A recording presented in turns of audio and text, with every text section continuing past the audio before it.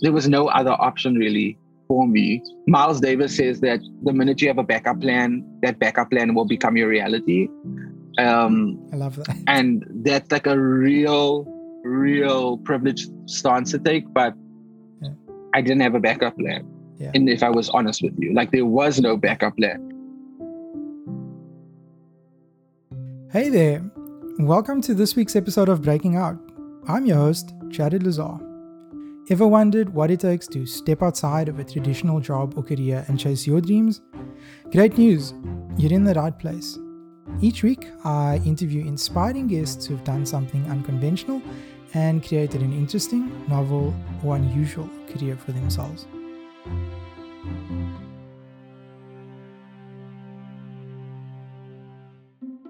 My guest today is Keenan Tyler Oliphant. Keenan is a Cape Town-born theatre maker and director currently in New York at the prestigious Columbia University, studying his MFA in directing for theatre. Keenan is a founding member of Mixing Bowl Productions, which is a Cape Town-based theatre company that produces music theatre. With Mixing Bowl Productions, Keenan has produced and directed a number of productions, including In Between and Private Parts, which have toured at the National Arts Festival in Grahamstown, now Makanda. While in New York, Keenan has directed productions at numerous festivals around the city, including Dixon's Place, Samuel French Off-Broadway Festival, and the International Human Rights Arts Festival. Keenan is also a performer in his own right and is an accomplished vocalist and multi-instrumentalist. And very recently, Keenan has also been named as a fellow of the Drama League in New York. Keenan, I'm really glad to have you on the show. It's been a long time since we last spoke, and thank you so much for taking the time out to chat. How are you? I'm good. It's so funny. I just want to note that that's the first time somebody said Oliphant in a very long time. So I was like, that's my surname. I'm good. Surviving. It's been a weird year for everybody. Yeah. So it seems like it's summer here in New York.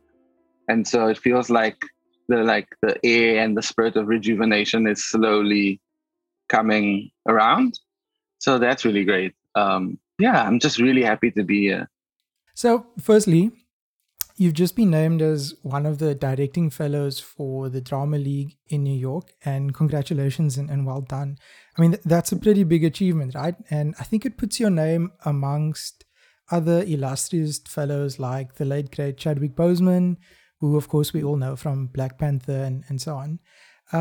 Tell me a bit about that. What is the fellowship and like what does it mean for your career?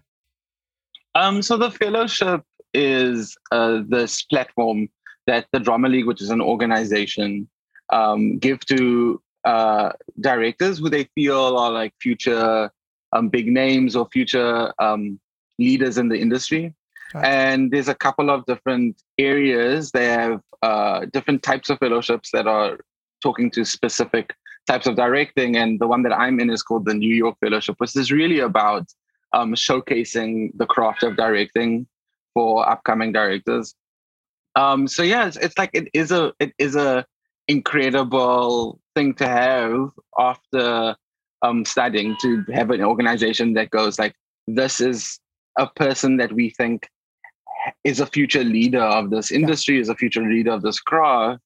It's a platform. We do certain workshops. We have industry meetings and meeting some industry professionals. And then at the end of it, which will be around January, February next year, we do a showcase, a full production showcase where those industry folks then have the ability to come and see our work. So it is an incredible, I feel very blessed and lucky to have landed it. It's like an intense interview process, and you have to write a full application around like what your work is and how you see your work operating in this new world that we're going to find ourselves in. It was something that I was taking a big stab at, and it feels really great to have that institution go, well, we see you and we want to lift you up in that way. So yeah, that's the Drama League. And it must be really cool, I guess, being also in New York and being a creative, and to have all of that energy around you. There's obviously the common lyric in that song. If you can make it there, then you can make it anywhere. I mean, that must be cool, right? Just the idea of being in theater, being in this fellowship, and having all this creative energy around you. Right. Yeah, it is. It's one of these things. Like, I just turned 30 this year, and I was feeling kind of like not down about it, but in terms of like reflecting over where my peers had been, and the sort of the quote unquote normative adult things that they were doing, right. Getting married, having babies, buying houses, and I was like, yeah, I'm still a student. But then I sat on a chair one day and I was like, if I close my eyes when I was a 10-year-old kid watching movies and watching musicals and doing all like this weird research that I should not have been doing when I was 12. If I'm honest with myself, that was my dream, was to live in New York and be an artist. And so to sit here and be like, that is my reality, is an incredibly humbling thing, because I don't know if I can say that I did it, but it has just occurred. Like, I am now sitting center of this dream that I had as a little baby. So it feels nurturing, and it also feels somewhat like it is humbling in the sense that dreams don't feel the way that you expect them to feel. Yeah. It's so much more complicated and layered, your experience of living there, that dream, than you expect. So it's, the creative energy is incredibly nurturing, and it's incredible to have artists that I have admired reflect back to me that my work is valuable, and that like the things that I have to offer are needed and wanted. And that's an incredible thing to have somebody reflect to you. And so for all of those reasons, obviously New York is the space. But I will say, and I said this before, is like, I haven't made it. Like that phrase, if I can make it there, I make it anyway. I think like you consistently in a consistent space of trying to make it, which is fine. Like, I feel like if I make it, then I don't know what make it in that sort of understanding of make it, then what is there for me post that? I'd rather be in a continual attempt to try to reach an infinite goal. Yeah. I mean, success is in the journey, right? It's in the work in getting there. Yeah. Of course. But to your point, is like, the reality is like, I'm here. I'm in New York. I'm a working artist in the middle, in the scenes of New York, which is like, I can say it and be like, okay to proclaim it and grab hold of it. I mean, just on that, so something that I love is that you still, even though, as you say, you're an artist in the middle of New York, you're still promoting South Africa and Africa through your work, even though you're effectively creating for an American audience. I think earlier this year, for example, you created and directed a performance called Kyk hoe skyn die son, Look at How the Sun Shines. And as I see it, you kind of are forging this path for other South Africans looking to get into theater and directing in New York, that can now follow in your footsteps. I mean, is that something that you think about at all? Yeah, no. I mean, I feel like my art and my artistry and my work is an extension of South Africa in a multiple ways. The way I create art, I have discovered coming away from home, is intrinsically linked to my culture, our culture as being colored, B, being birthed in between the like apartheid and being born free, because I was born 1991, so I was in this weird limbo space. I think it's like definitely linked to me not knowing my ancestral history. It's definitely linked to me rediscovering my Blackness and being forced to like deal with anti-Blackness that has been taught to us in the colored community, and the way in which we continue that cycle of anti-Blackness. And so and so I think the work, when it's my own generative work, is always reaching back home and reaching back into myself and my body and my history and my ancestry. I believe that as artists, I believe in like that as artists we are called to do something in the same way that a healer is called in traditional Southern African cultures. Like I feel like I've been called to do this by my ancestors. I've been called to do this by God. I've been called to create work, which is like when you say it. Sometimes I feel like it feels like ethereal. It feels like I'm making something out, but it's the way that I really believe it. Like it's a humbling effect. It's like it's not only about me. It's about a greater tradition. It's about a greater history. And in that way, it's the way I pull South Africa in just the way I work, just how I create work is completely linked to South Africa and Africa. And also it's completely linked to colonialization and the impact that colonialization has had on Africa. Because as colored bodies, we are the children of that impact, of that smashing, especially as Cape Coloreds, especially as coloreds that are birthed in this like weird little point of Africa that was the first entry for Europeans on the land. And so I try to recall things that I don't know, things that have been lost to me, languages that have been lost to me, right. the ways in which my ancestors may have seen the world that have been lost to me. I'm trying to find that through the work consistently. How many colored brown boys do you know that are directors in New York? Like it's bizarre. It's like I just think as a being specifically colored and then largely as a part of a Black body, I am like recalling. I'm knowing that my presence here is not just about me. Yes. I'm hoping at some point in time that my body, me doing this, my journey has become removed from me as myself, me as my ego, and is a signal to other brown and Black boys and girls and non-binary folk that your body, your experiences, your history, your ancestry, your voice is valid, and you can choose how you want to express it and where you want to express it. And so it's definitely completely always linked to home, regardless of what I do. I'm always thinking about who am I carrying with me?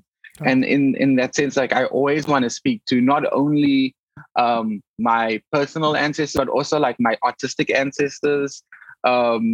UCT drama department was integral in the way I believe, and I'm always just like I'm always in the wake of really incredible artists that I try to name, and I try to like speak their presence into existence in my work. I wouldn't be here without those artists. Like it's just like I try and I imagine that as I continue to if I'm lucky, as my career continues to grow, that I will be recalling those names and hopefully being able to use my body as a vessel for other young artists that are not known right now. Use my body as a vessel to help them in whatever way I can. And I think if ever there was a moment in history for those stories to be told, now is the time, right? You see everything that's happening in the world, so that's fantastic. You mentioned something very particular and that I want to unpack later, which is that you felt like you were called to become an artist. You were called to tell these stories, and I do want to get into that a bit later. But for now, if we can just kind of unpack your journey a little bit. So you're at New York's Columbia University, and you're in the master's program. And I mean, getting into Columbia University is a big deal. It's an Ivy League university. It's super exclusive. I think the acceptance rate is something like 5%. So it's a proper achievement. Firstly, I think you have an amazing story to tell about how you actually get into Columbia and the auditioning process and how all of that unfolds. How did that happen? So I like I knew that I needed to expand on my craft. I knew that because I didn't necessarily study directing as craft. I had studied theater as an idea. And so I really knew that I needed for myself to like be in a space where I could just like ironically not focus on money and not focus on Right. branding and not focus on marketing, really just focus on creating my work and like figuring out how I want to do it. What exactly do I want to say? What is the spaces that I want to create? And like those sort of conversations. And that was really important for me. And so I had applied to the MA program at UCT, but with the MA program at UCT, I felt like my bubble was still very small. I wanted to be challenged. I wanted to fail. I wanted to like be scared. And UCT felt very safe for me. And also it's an MA, so it wasn't an MFA. Like I wouldn't be spending most of my time on the ground making the work. I would be spending more of my time, like a lot of it doing research, which I'm great at, but I often use that as an armor for the actual making of the work. And so I started this like dream application a year before I came of applying to some schools, but really didn't know anything. And then for a host of reasons, including financially, my family wasn't in a great space, and it felt irresponsible to try to move past and move into this like journey where I would have to be so far away from home. And so I put it on pause for a year. And then I was really at the moment where I was thinking, you know what, this is not going to be reality. I will just continue to teach and try to make money and then work with the theater company. And then weirdly, my dad's an Uber driver. And my dad Ubered somebody from UCT, and my dad can talk like nobody's business, and it makes everybody feel comfortable in the car. And he was talking to this guy, and this guy was like, and he was telling, this guy was American, and my dad was telling him how his son really would want to go to New York and is in theater and music theater. And the guy goes, "Wait, what's your son's name?" And my dad goes, Keenan Oliphant. And the guy was my honors advisor, who had spoken to me about doing an MFA. And he was like, "Listen, if Keenan is still interested, let's do this. Let's make it work." So this was like a full year afterwards. My dad comes home and tells me the story, guess you wouldn't know. And I set up a meeting, and my advisor was like, "You should do it. Just do it. Just research it, and just figure it out." And so the first one that I applied to another school, which I didn't get in, which was specifically for musical theater, but they were very interested in me. And I kind of figured out that I'd have to come over at some point in time. And once I knew that, I was like, okay, I have 3,000 Rand that I can play with. Let me just see how many applications I can get out of my 3,000 Rand. And which is 3, because they cost $110 each. So I was like, okay, so I've got this one that was Penn State.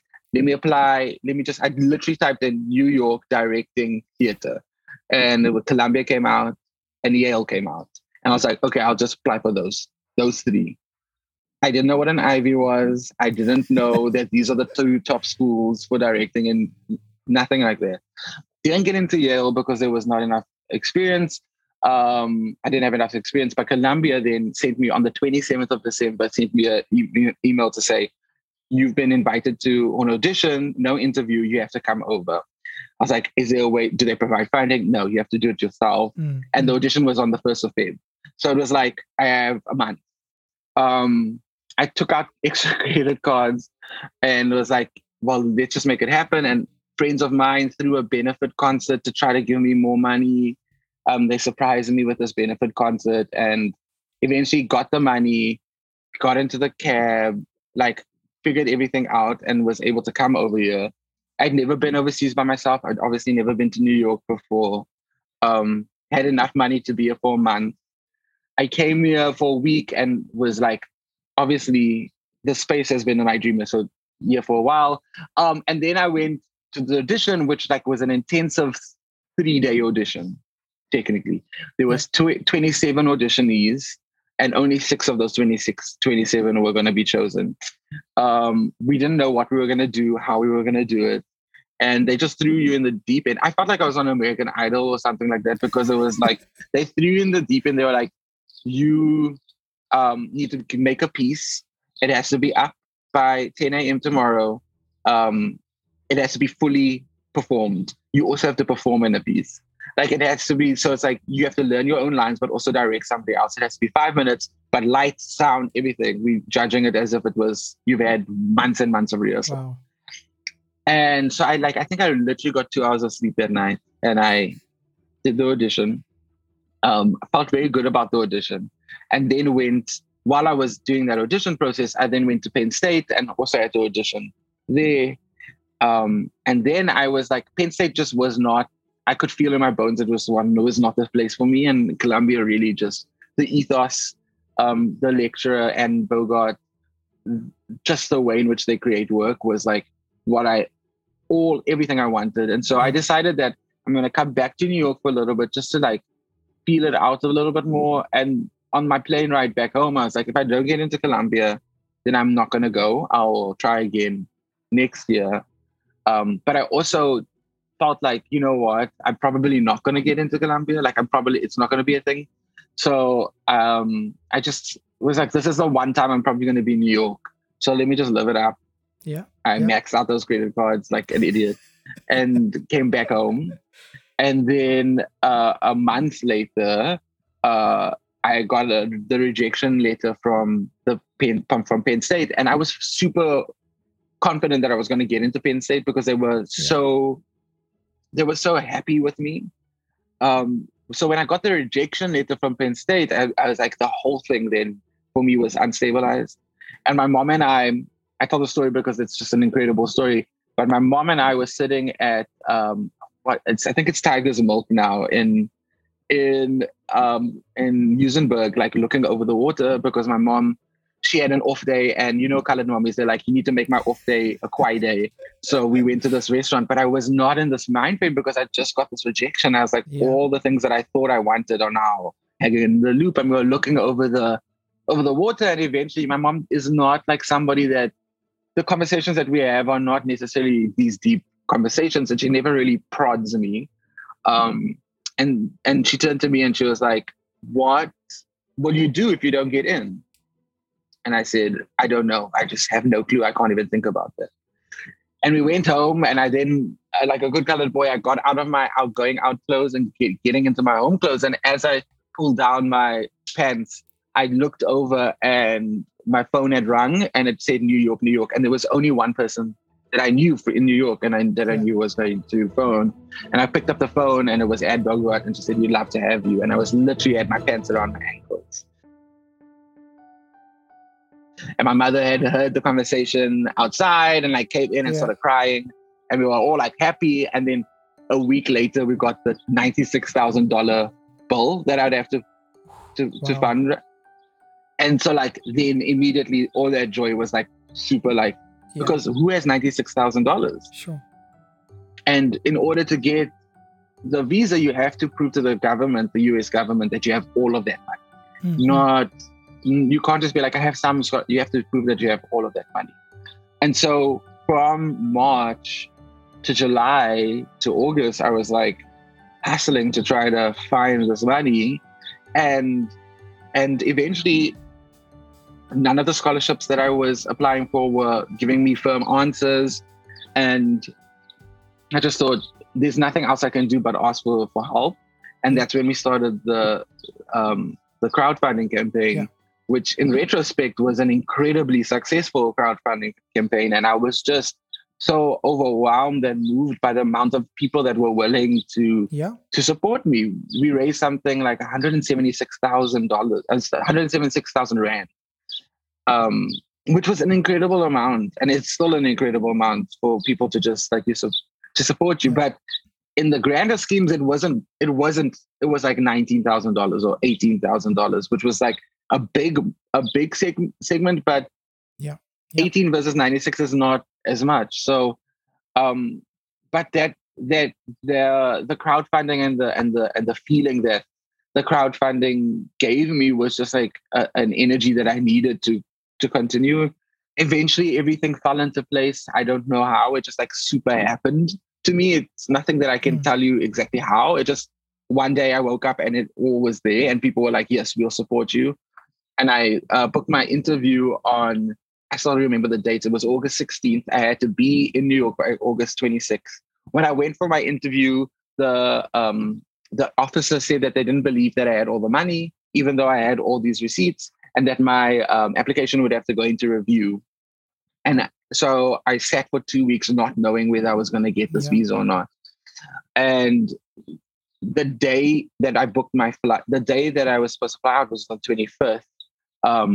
My visa got approved, and I picked up my visa as I was packing my bags. Like I picked up my bag, picked up my visa, got my bags, went to the airport, and came over with 3 bags, not knowing where I was going to stay. The place the person that was hosting me, had met was somebody that that had come together and helped me out, and that's how I got here. Like was thrown super into the process. So that's the incredibly long story, but like it's just like a story that it literally just happened. Yeah, but I mean that's really so inspiring, and I think it takes a lot of bravery too, because so this podcast is all about breaking out of walls that box us in our lives and our careers when we want to pursue our dreams and follow our passions, right? And I think probably the most real, the most tangible wall that many people face is money and its material resources, right? I mean, money opens doors. It gives you access to opportunities. So, to go and do a crowdfunding campaign, I think it takes a lot of bravery because, you kind of are putting yourself out there and I think relying on people to help you get there. But what I'm interested to find out is, for someone in a similar space to what you were, would you advise someone to do something like crowdfunding? Would you do it again if you had the chance to relive that moment? What was your feeling around all of that process?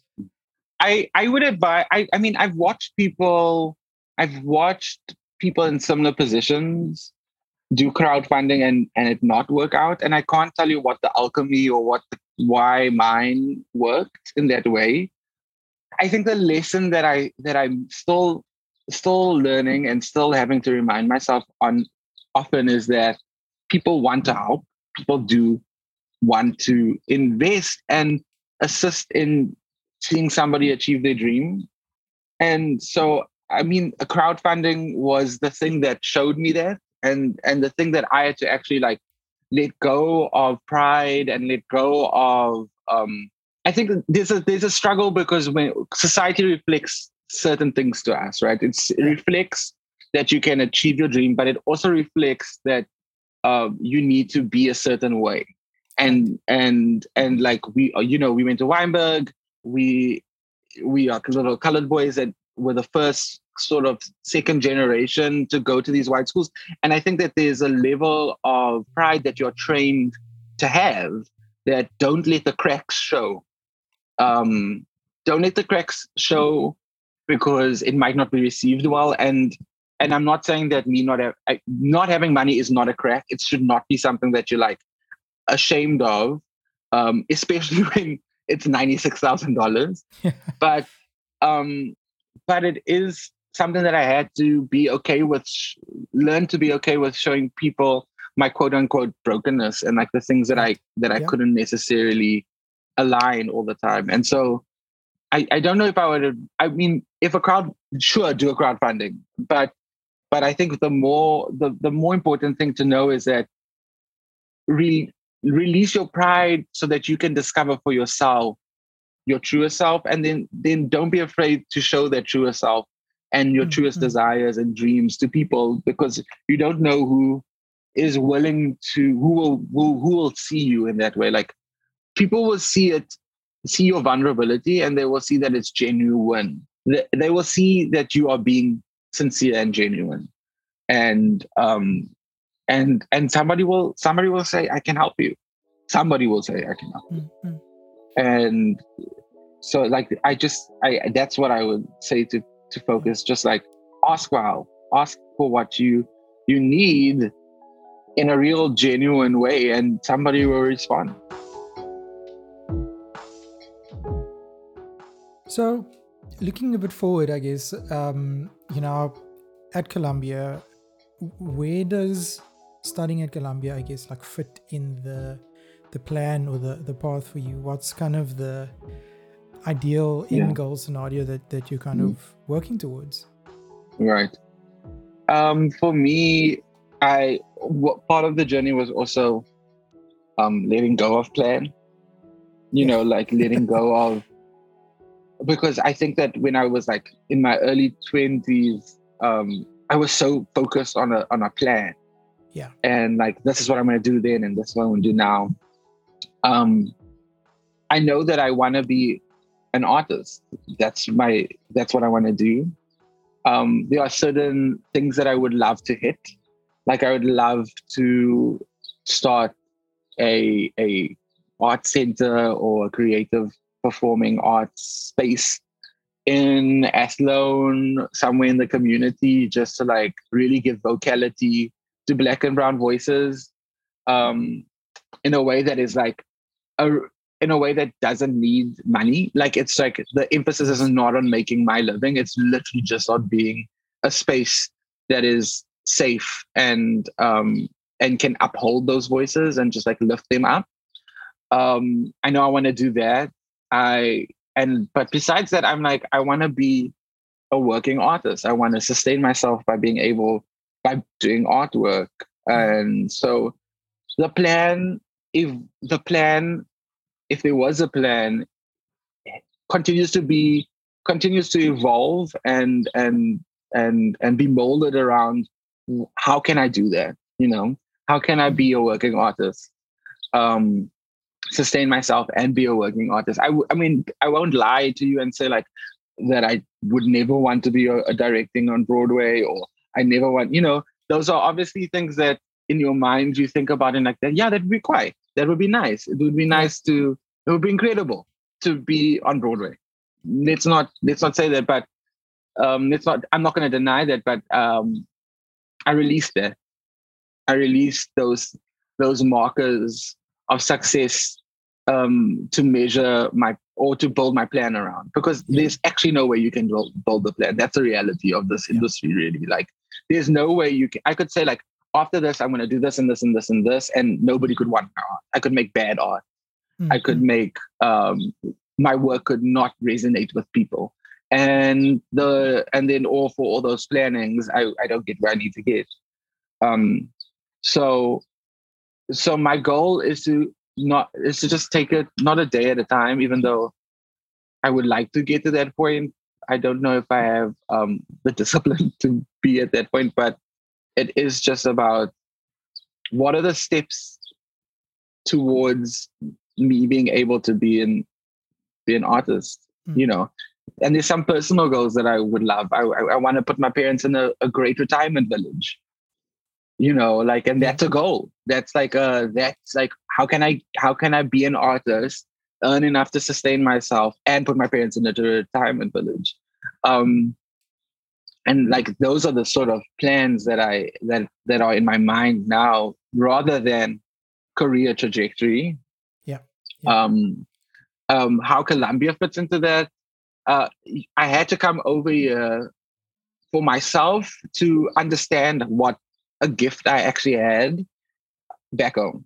Like both artistically and personally, like I actually had to be away from that thing to be able to go like, oh, this thing is powerful. Yeah. It's unique.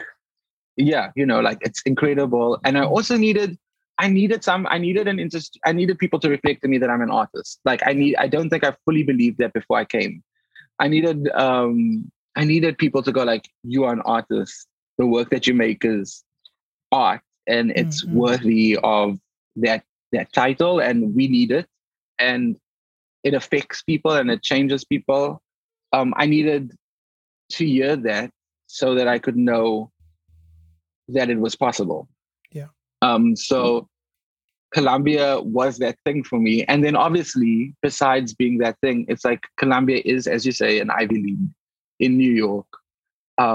People look at my resume a little differently. People will take meetings with me. People will reach out to me because of that platform that I have. Yes. And so it has been a launching pad towards creating a sustainable career as a theater maker and an artist. Yeah. I mean, you're not the first guest on the show to say to me that there's something in not having a plan, because I think it's easy to get overwhelmed sometimes by the bigness of, this end goal, and you put a lot of pressure on yourself to achieve that. So that's quite interesting, I think, for our listeners to unpack.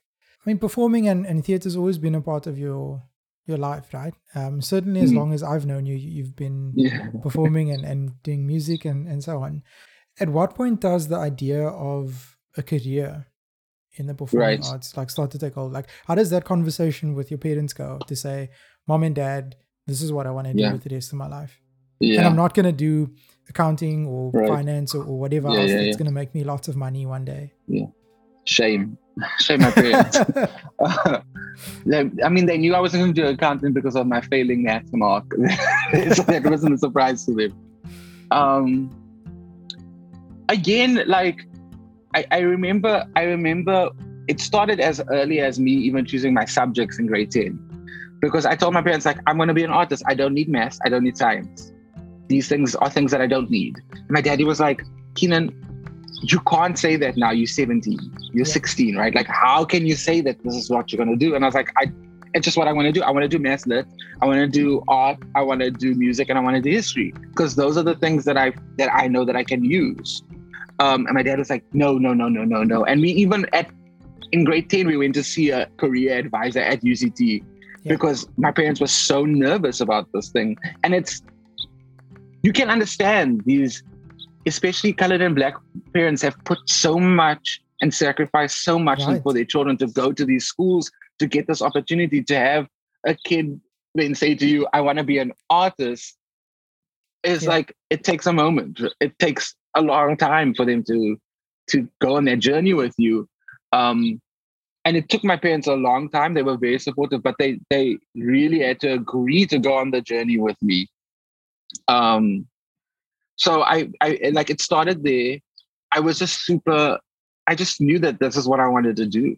I just always, there was no other option really for me. Miles Davis says that the minute you have a backup plan, that backup plan will become your reality. I love that. And that's like a real privileged stance to take, but I didn't have a backup plan. And if I was honest with you, like, there was no backup plan. I took English in university because I was like, if all else fails, I'll become an English teacher. I'll have this thing and I'll go do my PGCE and then I'll become a teacher. But that was never true for me. Teaching was never the end goal. And it is an art form. Like, teaching is an art form. And to be able to be a teacher is to be an artist and to inspire.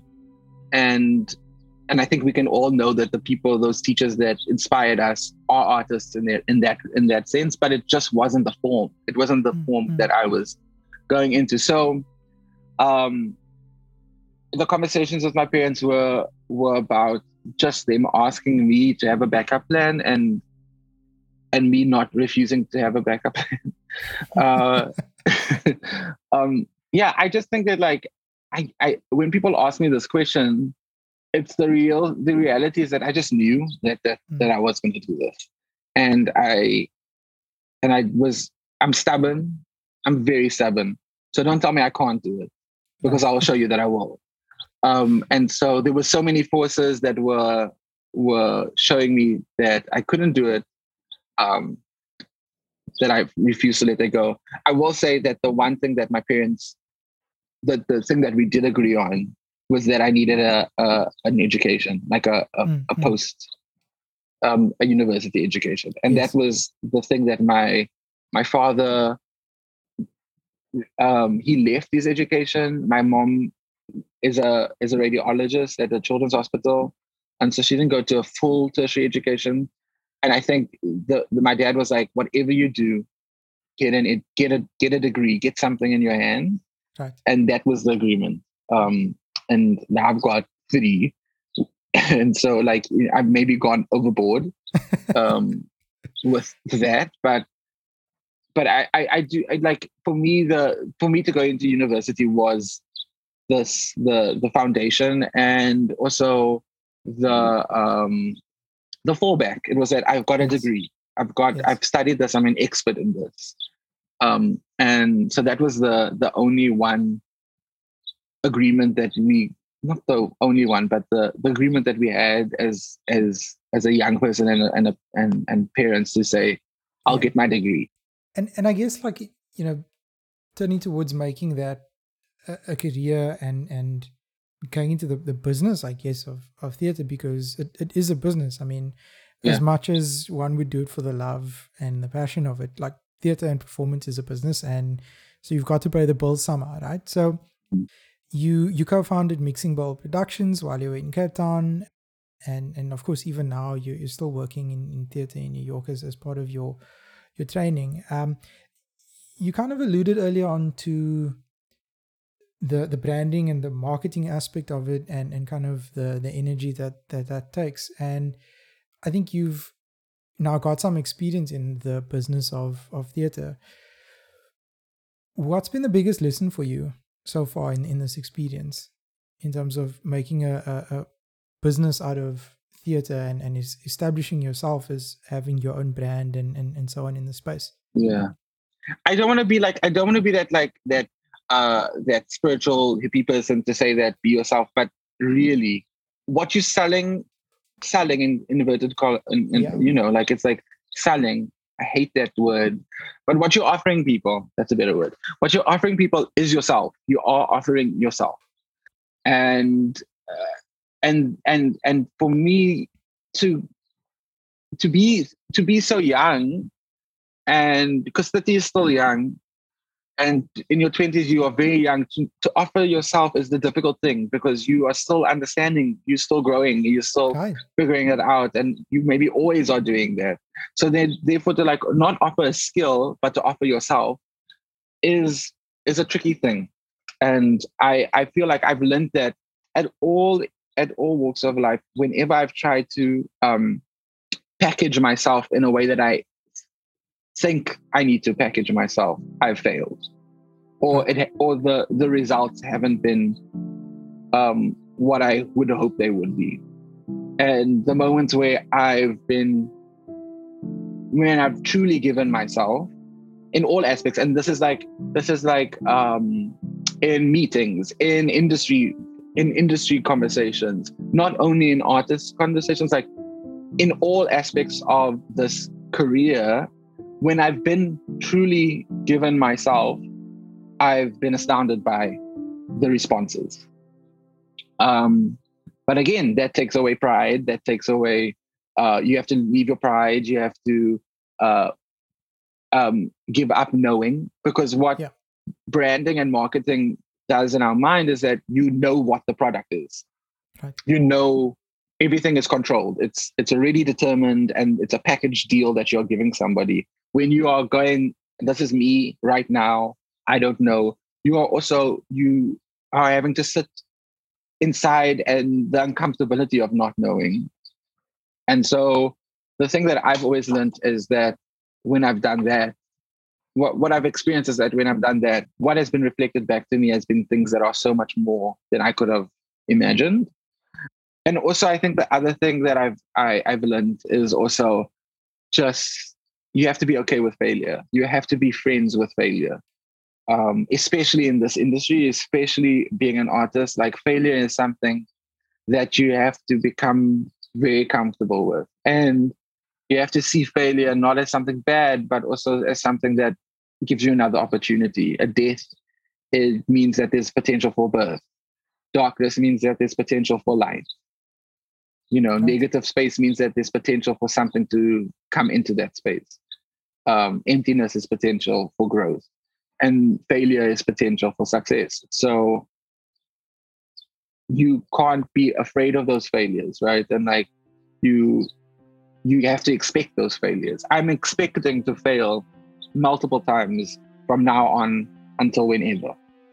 I'm expecting to artistically fail. I'm expecting to personally fail. I'm expecting to networkly and brandingly fail. You know, in all areas of my life, I'm expecting to fail. And when those failures do come, I'm excited for what they will present. Because to be human is to fail. That is the thing. And so those two aspects are like ethereal aspects that are ethereal lessons that I learned. But again, I guess the theme of this this conversation is that ethereal doesn't necessarily mean it's not practical. Just because they're philosophical doesn't mean it's not something that is very real and tangible. And that's a wrap on this week's episode. Thank you so much for listening. If you enjoyed this episode, please do subscribe to this podcast on whatever platform you're listening to right now. If you'd like to help support the podcast, please do share with others and leave a rating and review. This has been the Breaking Out Podcast, and I've been your host, Jared Lazar. Until next time.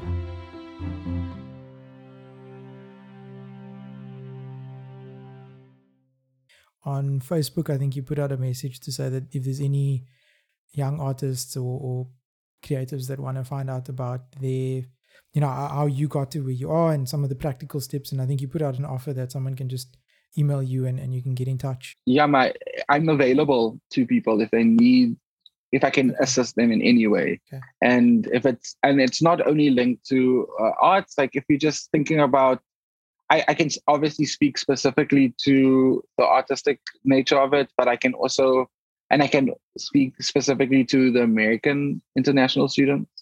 Yeah. Okay.